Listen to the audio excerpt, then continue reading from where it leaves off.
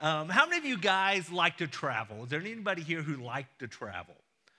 Okay, most of you guys raise your hands. How many of you guys prefer to go by plane versus car? How many plane people? How many of you car people?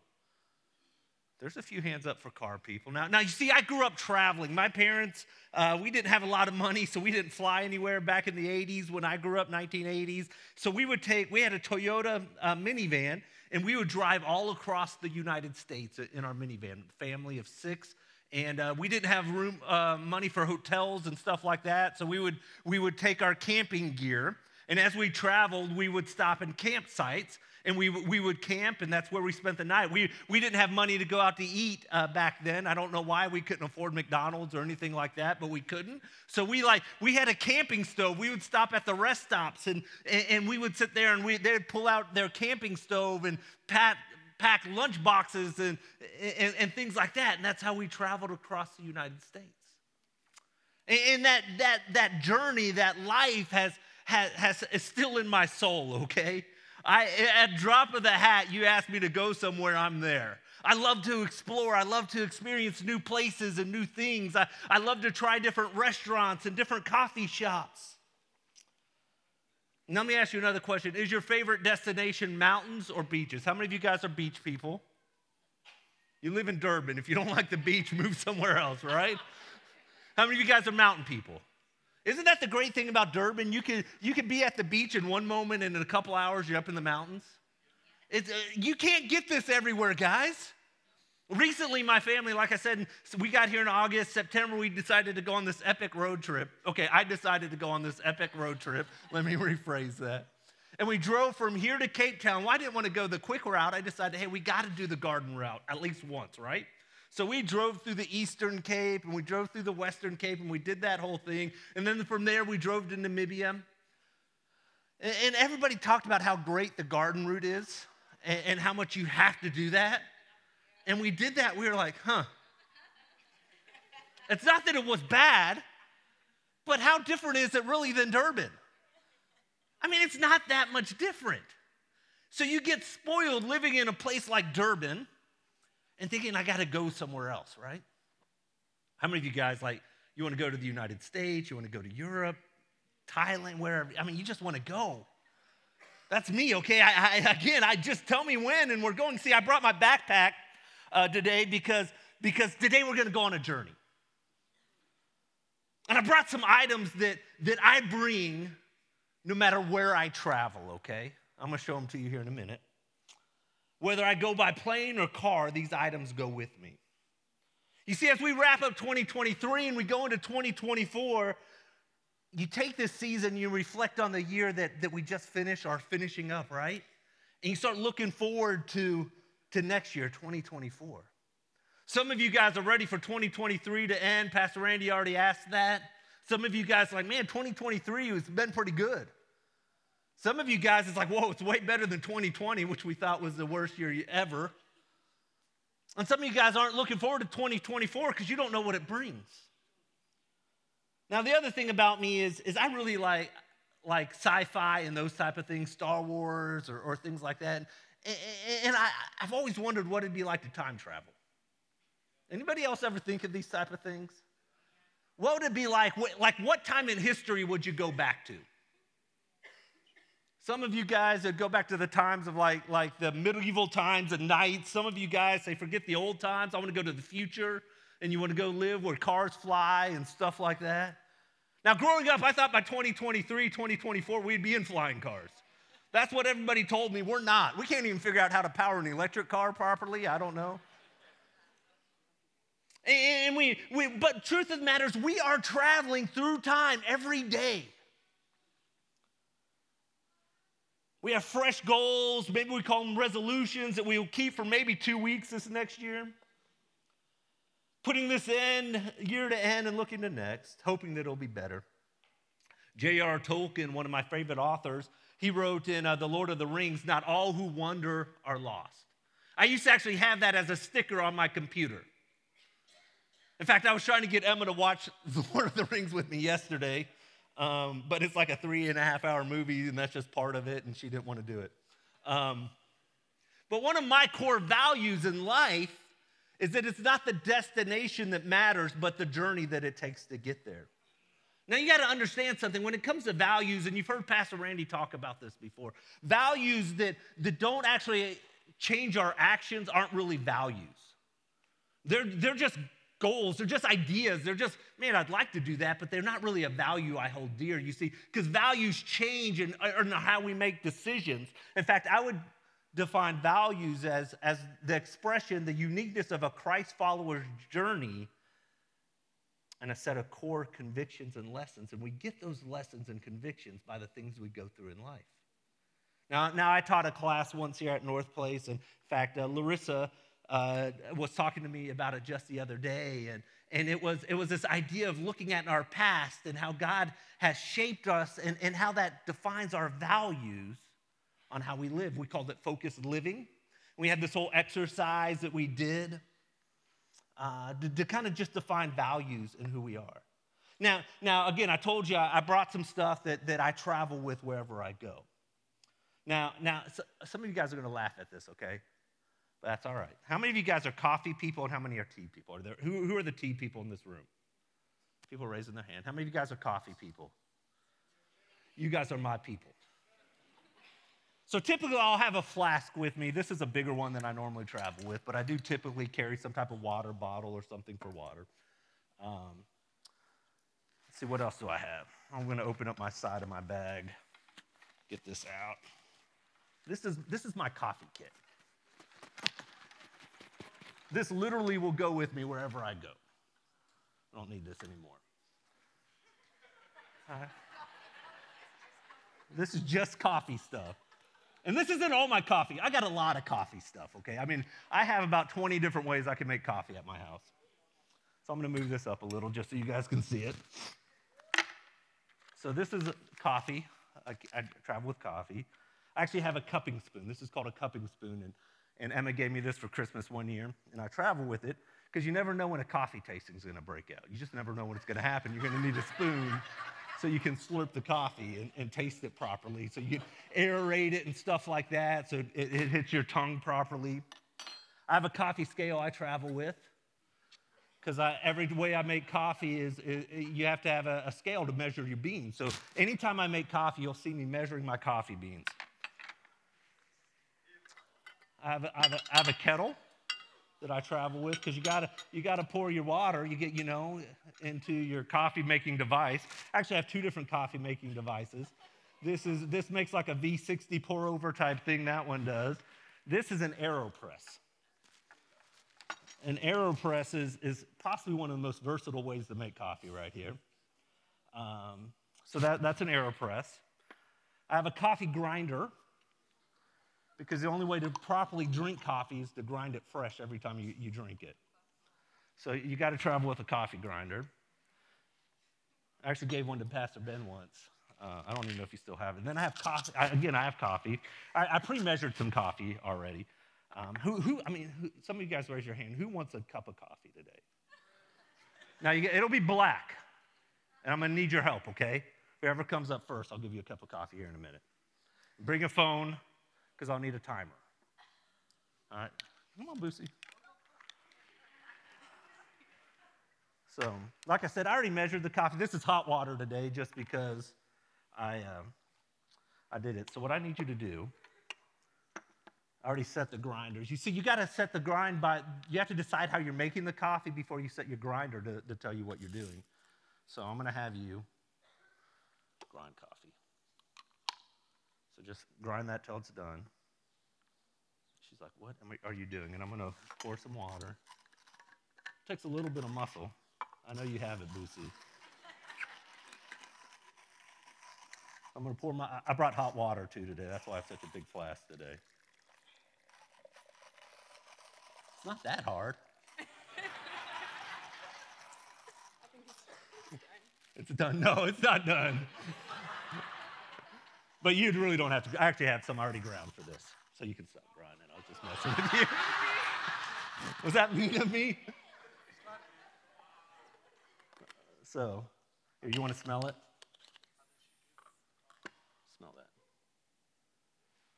Now, this coffee, this is a special coffee. It's Wilton It's a Sudan Ruma. It is from Colombia, okay? So it was processed in some funky way, so you got to like coffee to really like this coffee. So what we're going to do, all right, you got your timer? So I'm going to ask you to set a 4-minute timer. 4 minutes. Yeah. And we're going to get this going. All right, you can. Start. Yeah, you can start. Now, you don't have to stand up here for 4 minutes if you don't want to. Just so you don't have to. I was just messing with you about having to grind coffee. If you want to sit down, I'll bring you coffee here in a second. But I've never made coffee in church. I've made coffee a lot of places. I've made coffee on airplanes as we travel across the world, stuff like that. So just tell me when the 4-minute timer goes off, okay? And we'll finish making the coffee.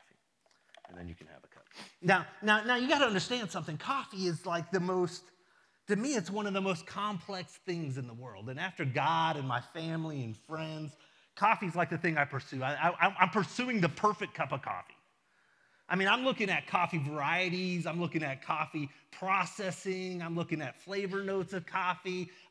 When I travel, I actually have a list of the top coffee roaster in every state in America. So all 50 of them. And when I travel, if I'm anywhere close, like within an hour close, I'm stopping and trying to figure out a way to get to that coffee roastery so I can try this coffee roastery. I have a list of coffee roasters in cities I've never been or maybe will never go because I want to go and try what's supposed to be the best coffee. And the truth of the matter, I don't know if you realize how complex coffee actually is. It's actually one of the most complex flavor notes and profiles. There's actually 120 different types of coffee trees. Did you know this? 120. The most well-known variety is Arabica and Robusta. In fact, they just discovered a new coffee tree, type of tree, in Mozambique recently. But you have to understand something. My journey into coffee, this dark hole that I'm in now, didn't start overnight. I didn't start drinking coffee till I was about 30 years old. I used to meet my friends at a coffee shop every single week on Tuesday mornings. There was 4 guys. I was the 5th guy. We'd meet every single week and do kind of accountability, life stuff, things like that. And I would go in and I would order strawberries and cream because I didn't drink coffee, because I thought it was gross. It's like a strawberry milkshake almost, right? Then we moved to... I started to drink coffee, and it wasn't great coffee, but I started to drink coffee. And one reason why I didn't like coffee is because of the type of coffee my dad drank. He was in the military growing up, and his coffee was like the type you could stand your fork or your spoon in and it not fall over type coffee. So I didn't drink it, and then I started to drink coffee, and I put milk and sugar in it, anything I could to hide the flavor of what coffee is. And then we moved to Tanzania in 2011. And we moved to this area called Mbeya. And Mbeya is a region in a city in western Tanzania, kind of close to Malawi and Zambia. And while we were there, I would actually go to the coffee farms. It was one of the top coffee producing areas in the country of Tanzania. In fact, we had coffee trees in our yard. I would go to the coffee farms and I'd buy my coffee fresh, hand roasted. I'd get like 3 or 4 kilos of fresh coffee for 350 rands. And when I did a lot of traveling in Tanzania as well, and as I traveled, anywhere I go, they had hot water, but all they would serve you is instant coffee. Now, if you drink instant coffee, hey, whatever, I'm not going to judge you. Okay, I'll judge you a little. No, I won't judge you. They would have instant coffee or they would have tea, but the tea was so sweet and so hot, it would scald your mouth. So I actually put on my wish list for Christmas. I put it out on Facebook, and I said, hey, I found this coffee kit. This is what I want for Christmas and my birthday. And one person, somebody in America, actually bought it and sent it to me in Tanzania, and that's how I started to travel with coffee. Time's up, okay. So we'll get back to that here in a second. So I moved from there, and we we're looking at going to South Africa. Pastor Randy we were talking, hey, we're gonna go plant this church in the city called Durban, and I was really trying to figure out if this is what we should do, and we were praying, we were seeking God, And one of my questions, and I was afraid, is that South Africa wouldn't have good coffee. I didn't know. I don't know anything about South Africa, right? Now, that wasn't a deal breaker for me, okay? It's not like that's why I was making the decision I was making, but it was a concern. I'm just being honest. I was curious. Little did I know that South Africa has some of the best coffee roasters in the world. Yeah. International baristas that are competing on the world stage in barista competitions. I actually have gone to a couple of the competitions here in Durban just to watch. Right before we left, I actually almost, when we moved back to the States, I almost entered an AeroPress championship competition. I didn't, but I almost did. It would have been fun. Maybe while I'm here, I'll do it. It's so bad that beyond drinking coffee, I actually read books on coffee. I watch YouTube videos on coffee, how to make coffee, I have devices so I can figure out the perfect extraction of coffee when I make it, so I know if it's under extracted or over extracted. I became a member of the Specialty Coffee Association here in South Africa. Did you even know there was one? I've taken courses on being a barista, on the sensory experience of coffee, describing coffee flavors and notes and aroma, those type of things. And it's all because that coffee bean is such a complex thing. And the truth of the matter is, throughout the entire process, the journey of coffee, from it to go to a tree to your cup, there's all types of ways that can mess up the flavor of coffee. Now think about it. A coffee bean it's actually a cherry. It's a fruit that is grown on a tree.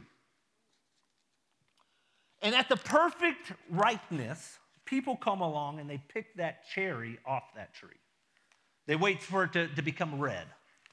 And typically it's red. There's other colors as well. But typically it becomes bright red, and they come in and they pick it off, and they dump it in a basket, and they take it and they start sorting it out, and they start processing the coffee. It goes into a machine that takes the flesh off the coffee cherry, the bean, the seed, and then they wash off the mucilage, and they place it on a bed to dry off the seed. The next step is that they're sorted and bagged, and once they're bought, they're shipped to whatever destination the roaster is, and they arrive at the roaster, and at this point, it's roasted between 180 and 250 degrees for 7 to 20 minutes, depending on the level of roast that they want. And after that, you don't even have a cup of coffee yet. In any one of those processes, it could change the way the coffee bean will taste. You see, then you must grind it and brew it. And it brings out a whole nother set of options. How am I going to brew it? Do I make a pot of coffee? Do I do a manual brew? Do I do an espresso? And you have to make this decision before you even grind it, because the grind size and the amount of coffee and the amount of water varies depending on how you're making the coffee. And I don't know where you are in life today. And we sung a song that some of us sing when we sing it with victory, and it's, I sought the Lord and he answered. And I'm going to pray. That's why I praise him. But how many of you guys have ever been in a season where you've sought the Lord and he hasn't answered?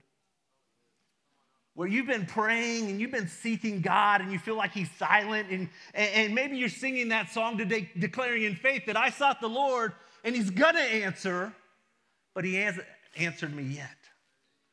And I want you to imagine that you're a coffee cherry today. I know that sounds odd, but you're at the perfect fruit and ripeness, and all of a sudden you're ripped off your comfortable living of this tree, and you're starting to be processed. You get put in a machine and it rips your flesh off. You get dunked in water until everything you thought you were changed, and from there you're sorted, and some beans aren't any good, so they get rid of them. Some of them are perfect and they go for a lot of money. The most expensive cup of bean went for $280 for a pound of green coffee. And when you roast coffee, it loses about 50% of its volume. So that's an expensive cup of coffee. It was bought by some people in the United States. The variety was a geisha coffee. It was out of Panama, actually.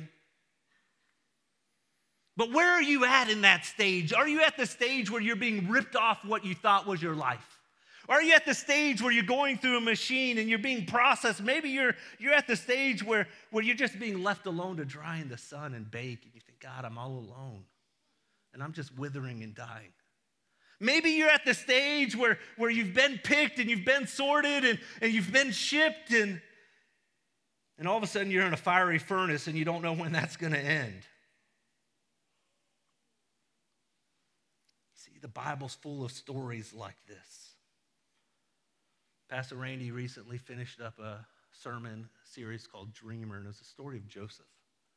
If you haven't listened to that, you haven't heard that series, I would encourage you to find it on YouTube or the podcast and give it a listen. And it's a story of how God used these things in his life to fulfill a dream he had years ago, and how it changed him and how he grew through these different trials and these different seasons and these different things that happened to him. You see, there was a guy in the early New Testament church named St. John of the Cross, and he called it the dark night of the soul. Moses, he spent 40 years in the desert. Elijah thought he was all alone, and he was in ruin. He ran, and he had death threats on his life from the queen at the time. Jesus, he spent 40 days fasting and praying in the desert while being tempted by Satan. Later on in life, he's praying in the Garden of Gethsemane right before he goes to his crucifixion, and he's in such stress that it says that drops of blood were sweating from his brow. And he's saying, God, if there's any other way, take this cup from me. Just hear the pressure that he was going on. Paul, the apostle who wrote the most books in the New Testament, he after he was saved and blinded and received his sight, he actually he says in Galatians chapter 1, that he tells us he went to Arabia for 3 years, not doing ministry, not doing anything, but studying the Word of God, all by himself. You see, I'm not sure what season of life you're in, if it's a dark night of the soul, if it's a time where you feel like the pressure's too much, but you seem spiritually dry and alone. You might be walking through a season where you said, I've prayed, I've given everything I have, and I can't get to it. I'm not finishing. See, David walk through these seasons. One of the reasons why I love David. If you read 1 Samuel and 2 Samuel, you see the life and the story of David. We're introduced to him in 1 Samuel chapter 16. And you got to know the backstory. Saul was anointed king. He was picked by the Israelites of all the people. He was rejected by God for disobedience, and God was ready to anoint a new king to rule over Israel. So he sends his prophet Samuel to Bethlehem, to the household of Jesse, to anoint a new king. And we pick up the story in 1 Samuel chapter 16, verses 6 and 7. And it says this: when they came, he called the sons to him.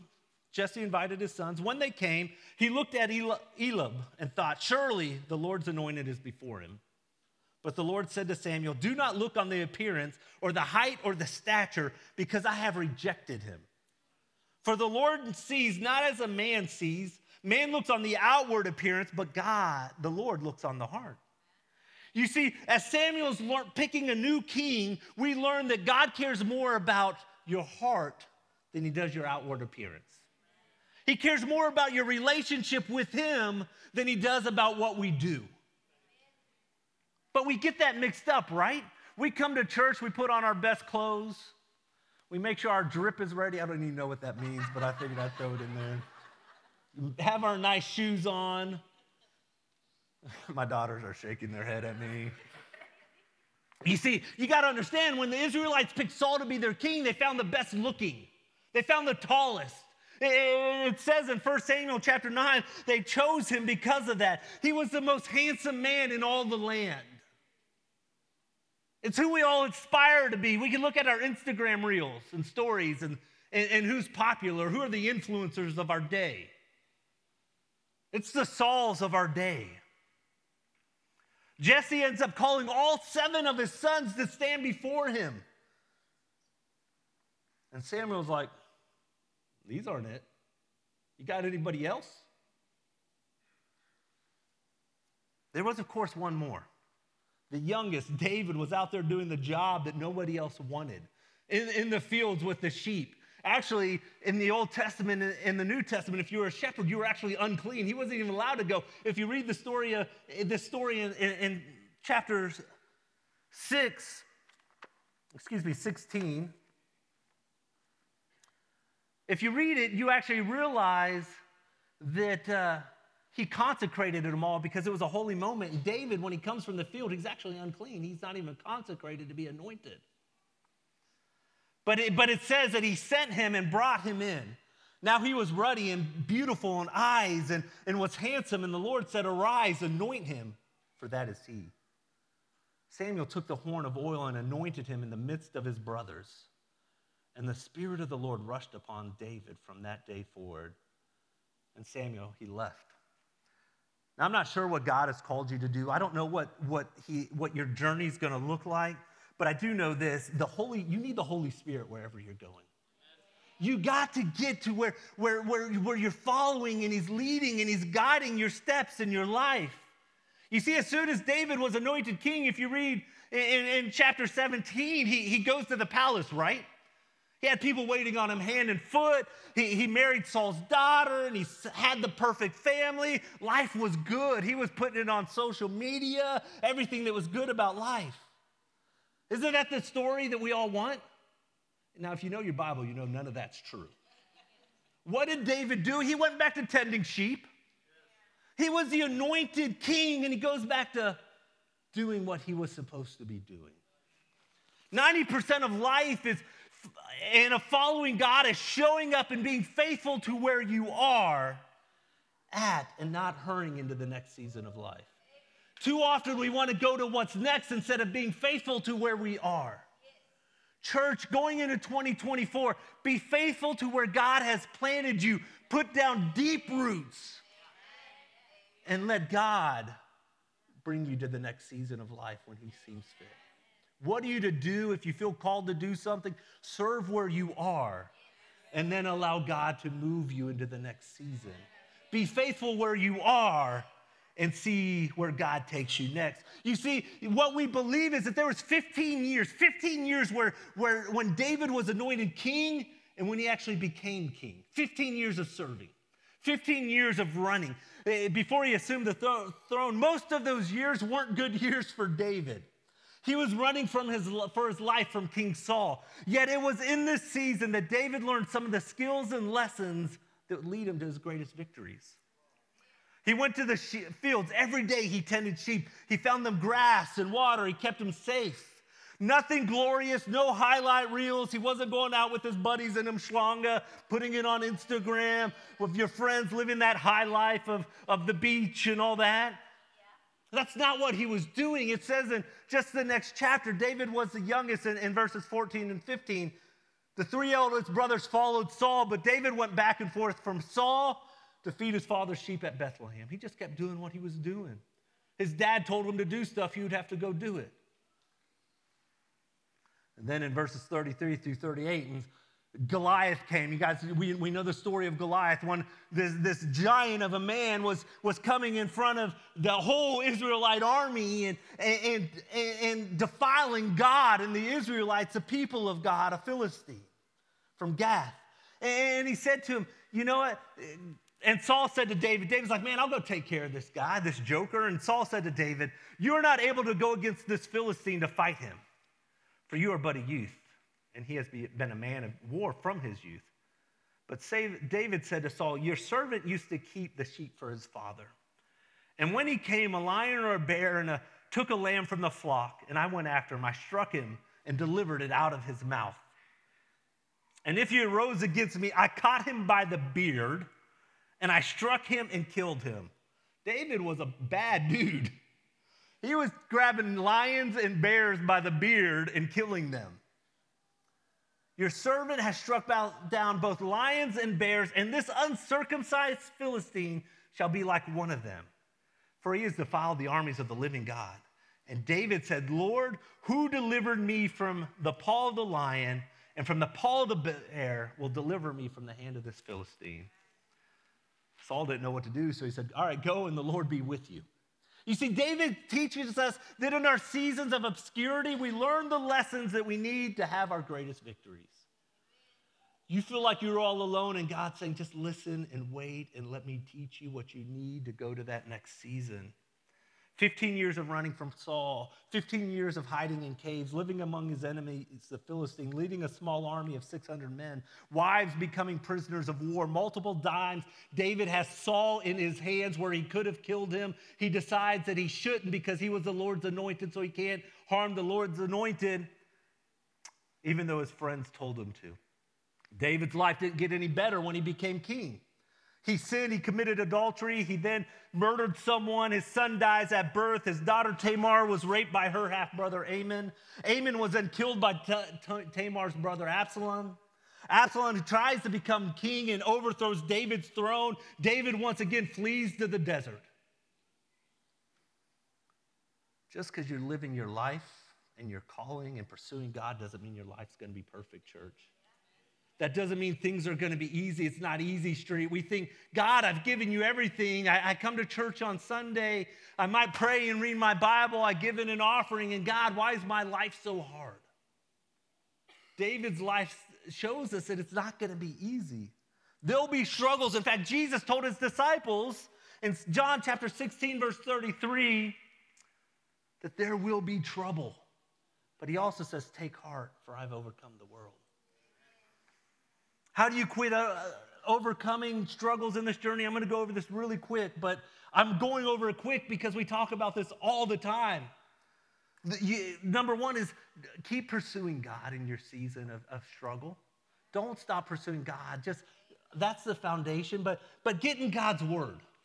You want to overcome the victories in your life, get in God's word. Read the book of Psalms and see what David wrote. Psalms chapter 1, verses 1 and 2, blessed is the man who delights in the laws of the Lord and meditates on them day and night. You see, you got to realize something. In the Old Testament, a lot of times when they use the term blessed and to be a blessing, getting a blessing from God, it's not about physical. We've twisted that in our church world today, thinking it's all about money, it's all about position, it's all about cars or houses or clothes. That's not what blessed is. In the Old Testament, blessed is having the presence of God in your life. You want to have the presence of God in your life and to live a life of blessing? Get in the Word of God. Spend time in worship. Spend time in worship, not just on Sunday mornings. Do it every day. Later on in 2 Samuel chapter 6, there's a story where in 1 Samuel chapter 4, the Ark of the Covenant's captured by the Philistines. Chapter 6, they get the ark back because the Philistines, it was destroying all their false gods. They get the ark back in chapter 6, and they put it in somebody's house. Well, 2 Samuel chapter 6, David's like, I got to bring it back to Jerusalem. I got to get the ark back to where it should be because that's the presence of God. And when he does, somebody touches it, he dies, and they get scared, so they put it in Obed-Edom's house, and for 3 months it stays with Obed-Edom, and God blesses, it says, his house because the presence is there. Verse 14, David says, all right, it's time. And in verse 11, he takes it from Obed-Edom's house and he starts taking it to Jerusalem. And it says every few feet he starts sacrificing an oxen to sacrifice before the Lord. And he starts dancing before the Lord in worship. And then a little bit later, his wife, the daughter of Saul, comes to him and says, man, you're acting a fool. What are you doing?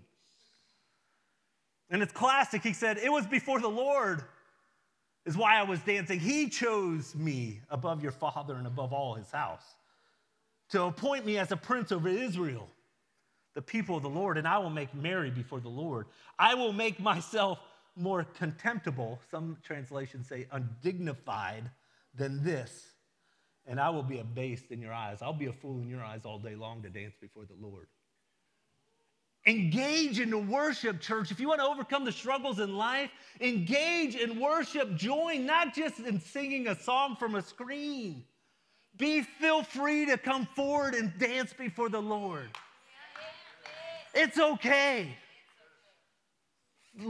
Be free in the Spirit. And let me tell you, that's the hardest thing for me. I'm one of the most reserved people you'll ever meet, especially when it comes to expressive worship. That's just not who I am, but there's times and seasons where I got to get into it. The number 3 thing to get over the struggles in your life is prayer. You say, Adam, I don't know what to pray. You know, one of the things I started to do in my life, and in my daily 20, if you notice, read your Bible, worship, prayer. It's what we talk about our daily 20. Is I start praying the Psalms. These words that David wrote. Psalms 23, I actually quote Psalms 23 every single day. Psalms 103, verses 1 and 2. I use those to guide my heart and my soul, to prepare myself from hearing from God. One of the things I do, and it's not so much our tradition in the type of circle that we are, but I pray prayers of the church that were written down centuries ago. Because there's times I don't know what to pray. So I find these prayers and I pray those in seasons. Pray in your spiritual or your heavenly language that Paul talks about. 5 minutes isn't enough if you start doing these things. The 4th one, of course, just like our daily 20, journal. Why journal? That's the hardest one for me. But write your prayers down. Write down what you're praying. Write down your questions and frustrations. That's what the book of Psalms is. It's David saying, yo, God, do you know what's going on? Do you know about my enemies? Do you know what's happening? And I'm going to say lastly, don't go about it yourself. You see, church isn't spiritual journey. Your journey's not supposed to be in isolation. Your journey's to be together. That's why we have a church community, is so that we can journey together. There's things that I've gone through that some of you have gone through and you thought you're the only one. You're not. There's been times I look around this room and think of people we've prayed for, people that you care about. Times and seasons in your life where we've been seeking God, that God would heal or God would touch. And God did. Other times we don't get the answer we want, but go together. I want to conclude today just reading a psalm, actually. It's Psalms chapter 6. It's verses 1 through 10. We're going to read it. But I want you to realize something about this psalm, that they think, we don't know exactly when this psalm was written. It happened in one or two times. One of them was actually when David was hiding in a cave from his son Absalom. And if you look at the Hebrew and some of the Psalms and different things, so Psalms 6 through 8, they say it's the Psalms of the cave, is what it says in Hebrew. We don't have that in the English translations. But here's what he says. He says, O Lord, rebuke me, not in your anger, nor discipline me in your wrath. Be gracious to me, O my Lord, for I am languishing. Hear me, O Lord, for my bones are troubled. My soul is also greatly troubled, but you, O Lord, how long? Turn, O Lord, deliver my life. Save me for the sake of your steadfast love. For in death there will be no remembrance of you. In Sheol, who will give you praise? I am weary with my moaning. Every night I flood my bed with tears. I drench my couch with weeping. My eyes wastes away because of the grief. It grows weak because of all my foes. Depart from me, God. Depart from me, all you workers of evil. For the Lord has heard the sound of my weeping. The Lord has heard my plea. The Lord accepts my prayer. All my enemies shall be ashamed and greatly troubled. They shall turn back, and they shall be put to shame in a moment. I don't know where you are in your journey. I don't know what your prayer has been through this last year. But some of you, I feel like, you're going into 2024, and this has been you. Every night you're crying yourself to sleep. You've been in pain. You've been in worry. You've been troubled. Your soul is in despair. Now, you come to church, you put on that mask, that good Christian church mask that we all learn to put on, where everything's okay. We put on this mask and hey, how are you doing today? Oh, it's good. They don't really want to know. They don't want to know what I'm really going through. I got to hide that pain. I got to hide that trouble. I got to hide my soul and what it really means.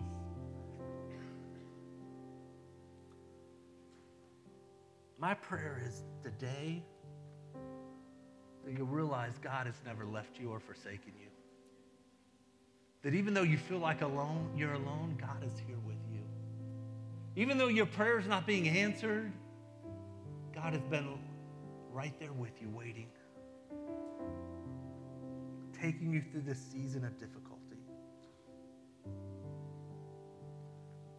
Maybe you're here today and you say, Adam, I don't even come to church. But somebody wanted me to come with them. I'm just telling you, it's because God wants to have an encounter with you today. And maybe you've never accepted Christ as your Savior. And you've tried to do everything on your own. Today, God wants to have a relationship with you. We're going to give you that opportunity here in a moment. We're going to have an altar time where you're going to have a chance to talk to Pastor Ben, and he's going to give you some information and pray with you. But also maybe today you're saying, Adam, I'm in that season of trouble. I'm in that season of difficulty. My prayers aren't being heard by God. At least that's what I feel. And I'm in a season where I'm just not getting the breakthrough that I want. I sing that song, but I don't feel that I'm getting the answer because he's not answering me. We're going to have a time here in a moment where we're going to have our prayer team up. And if that's you and you just need to come and you need to dance before the Lord, let loose today. Get undignified this morning. It's okay. What are we going to think? We're going to think you need to hear from God and you need to be touched by God, and we're going to cheer you on today. That's what we're going to do because we're a family at North Place, right? And no one walks alone. And maybe you need prayer. Maybe you already came up and you already sought God and you already prayed with the people. You know what? It's okay to pray again and keep praying and keep knocking because God's going to answer.